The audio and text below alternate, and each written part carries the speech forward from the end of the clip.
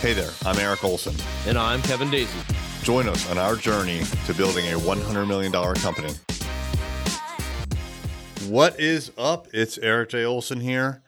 One time when I was employed back in the day, I got a really good opportunity. I was a project manager at the time, and I was assigned 5 new projects.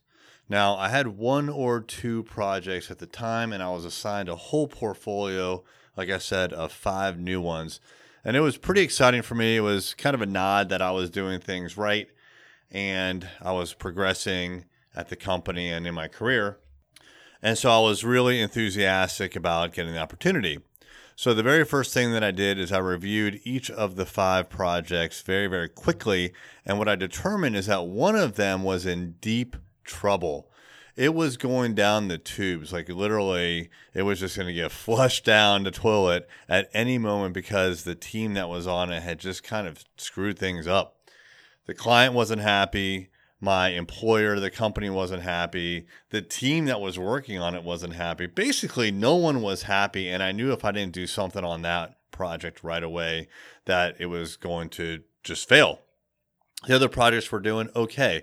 So what I decided to do was focus almost all of my attention, 95% of my attention on this one project. And I worked on it and I worked on it and I worked on it. And the client really never got happy with the status of the project. The company and also the team didn't get happy. Really, no one got happy. I was miserable.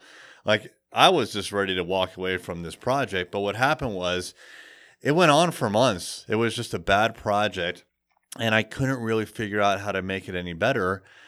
And then one day the client just canceled it.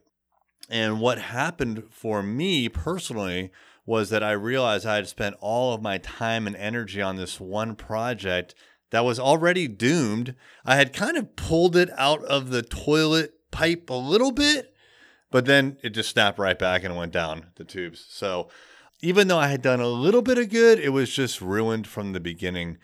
And what I realized was that I had put so much effort into a doomed project that I just couldn't save it. It was too far gone. And what happened was my employer, my boss, lost faith that I could be a good and effective project manager on multiple projects. And the other 4 projects that were doing okay, he pulled them back and he gave them to someone else. There was a huge lesson learned there, which is when you get a portfolio, when you get an opportunity of things, don't always jump on the landmine. It's your natural inclination as a project manager, as a business owner, as an entrepreneur to try to fix what's broken. But in retrospect, I probably shouldn't have put so much effort into it. I should have just declared that it was a problem and I would do something to try to fix it. But what I should have done probably is replace the project team and reset with the client altogether. And if they weren't willing to reset, then maybe just walk away from that project and focus on the other 4 that were doing better. But it was certainly a big lesson learned for me. You can't always jump on the grenade. If something is just outright failing, then you kind of got to let it fail. And as entrepreneurs, that's difficult because it's been shoved down our throats that you never, ever, ever give up. But the reality is, never give up until it's really obvious that it's time to give up.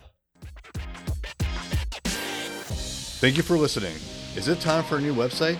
If so, we'd love to help you out. Check out our website services at thisisarray.com.